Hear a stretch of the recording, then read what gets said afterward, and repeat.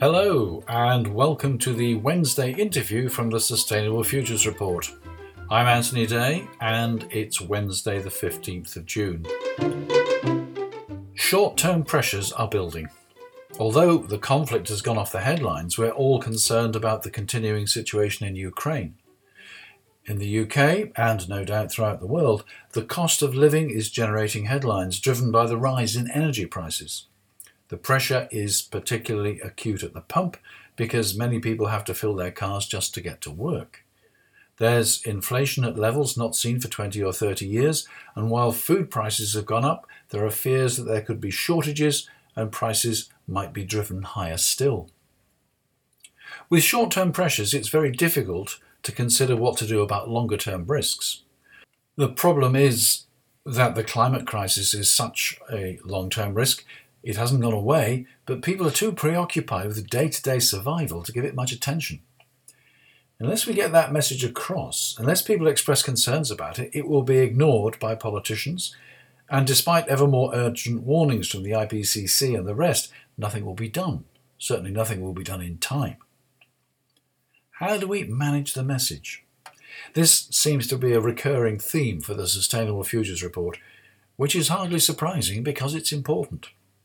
So how do we manage the message? I spoke to a man whose business is communication. He's a prize-winning speaker, and he's recently written a book, How to Apologise for Killing a Cat, Rhetoric and the Art of Persuasion, will be published by Simon & Schuster on the 1st of September. The book may be humorous, I'll look out for it. Our conversation was deadly serious. Here's Guy Doza. So today I'm talking to Guy Doza. Guy, welcome to the Sustainable Futures Report. Thank you. Now, you're a writer. Your business is writing. You're non-partisan and you've worked with all the major political parties. You've written for scientists and research groups to help them get difficult messages across. But you're also a speaker. Your TEDx talk is on YouTube, and so are others of your speeches. You're more than a writer, you're a communicator. Is that all right so far? I think that's fair enough. I think that's very, very generous, very generous. Okay, well, I like to think of myself as a communicator. My aim is to make people aware of the climate crisis and encourage them to act, to do something about it. But as a professional speaker, I found that no one wants to pay for bad news. Now, I know that you think the issue is important, and I know that the IPCC thinks the issue is very, very important.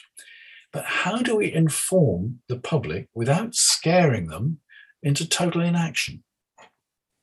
I think you've touched on some really important points there, Anthony. And I think the big problem about the environmental crisis and the way that we communicate it is that we're presenting people with two options. Option one is a really bad, devastating outcome, and option two is an even worse, even more devastating outcome. And we have to somehow motivate people to fight and work really hard for what is inevitably not going to be the best outcome.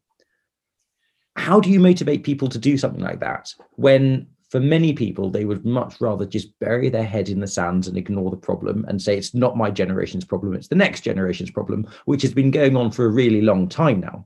So how we communicate it, I'm not going to pretend that I've got answers, but one of the things that I can do is maybe talk about some of the problems or some of the strategies that people have used in order to try and communicate it in a way that is hopeful. Lots of people talk about the tipping point. Lots of people will say we have already passed a tipping point.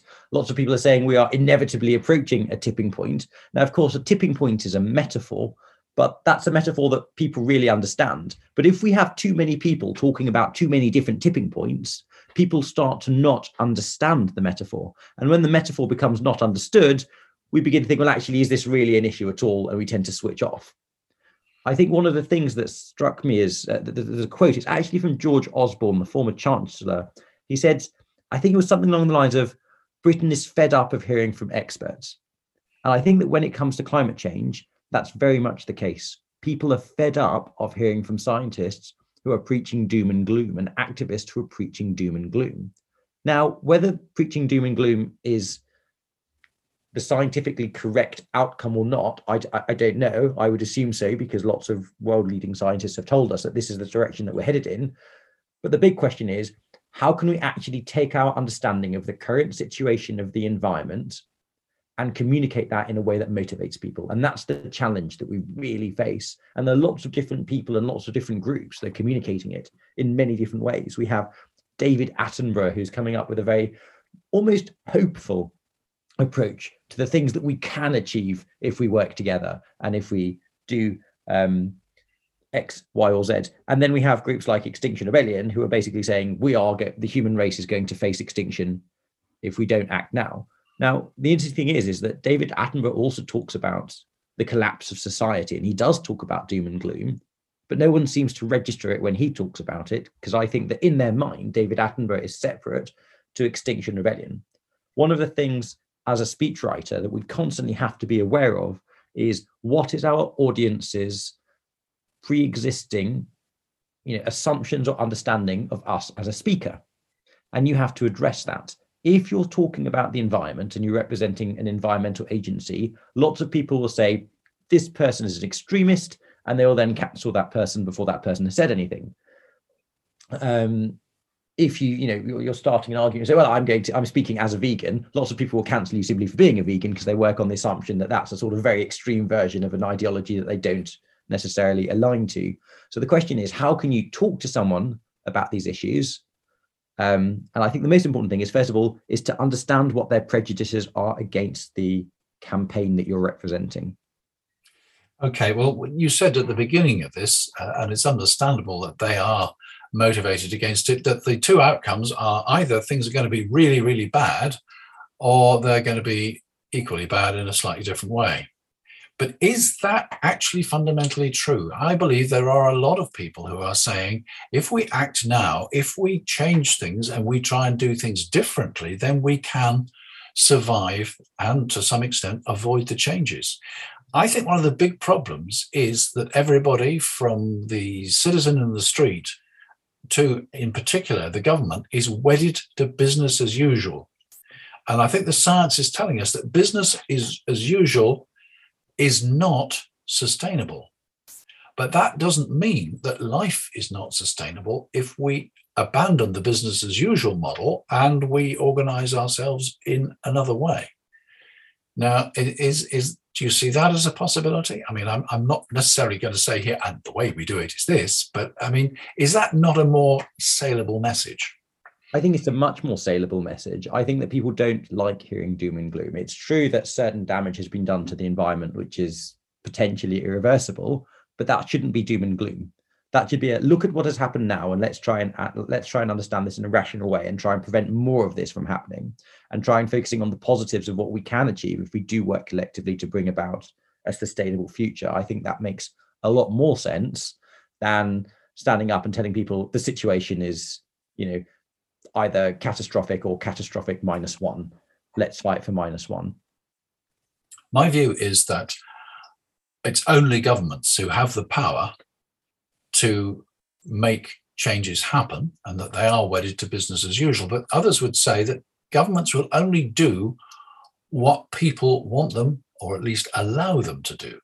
So should we be focusing on trying to change governments and political parties, or should we be focusing on trying to change public opinion, which will then force the political parties and governments to follow that? I mean, the social contract theory between the citizen and the state is incredibly complicated and different in most states. You'll be very unlikely to find two states that are similar. But I think at the end of the day, we have to work on the assumption that a government should be accountable to the people. And when something is popular, in Western democratic governments, when something does become popular with, I'm not going to say the people, I'm going to say the voters, then all of a sudden politicians and the government are interested. And actually, if as voters you can convince your political leaders that you are interested in this, you're more likely to bring about change than if you just sit within an echo chamber and don't actually express those views. One of the conversations I often have with people who are campaigning for things is they can get very angry, they can go on the street, they can shout on a megaphone, and I'll say, but have you written a letter to your MP yet?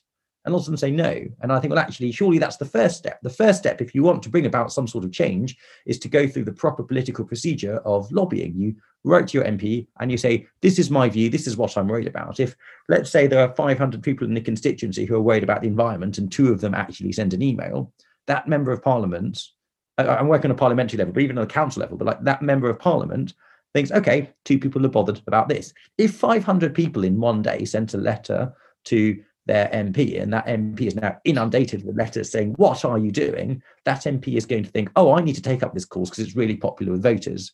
Whether that MP actually believes in the environment or not is a completely other matter, a separate matter. But what that MP wants is to win the election or the next election. And if they think, actually, by taking on this cause, I'm going to tap into this voting group, they're more likely to do it. And actually, that's a way that you can bring about a positive change without necessarily convincing people, or the change makers, of the policy that you're advocating for. Okay. You mentioned Extinction Rebellion, and they are banging the drum and warning of human extinction, although perhaps not as extremely as some other bodies like Deep Adaptation and that sort of thing. But they want to have a citizens' assembly. And the idea is to get together a randomly selected group of citizens who will spend some time considering all the issues with the benefit of the best scientific and other brains available to them, and then on the basis of what they decide, on the basis of the knowledge that they've shared, they then advise the government. Does that sound like a reasonable strategy to you? It's a strategy which has worked on other issues in Ireland.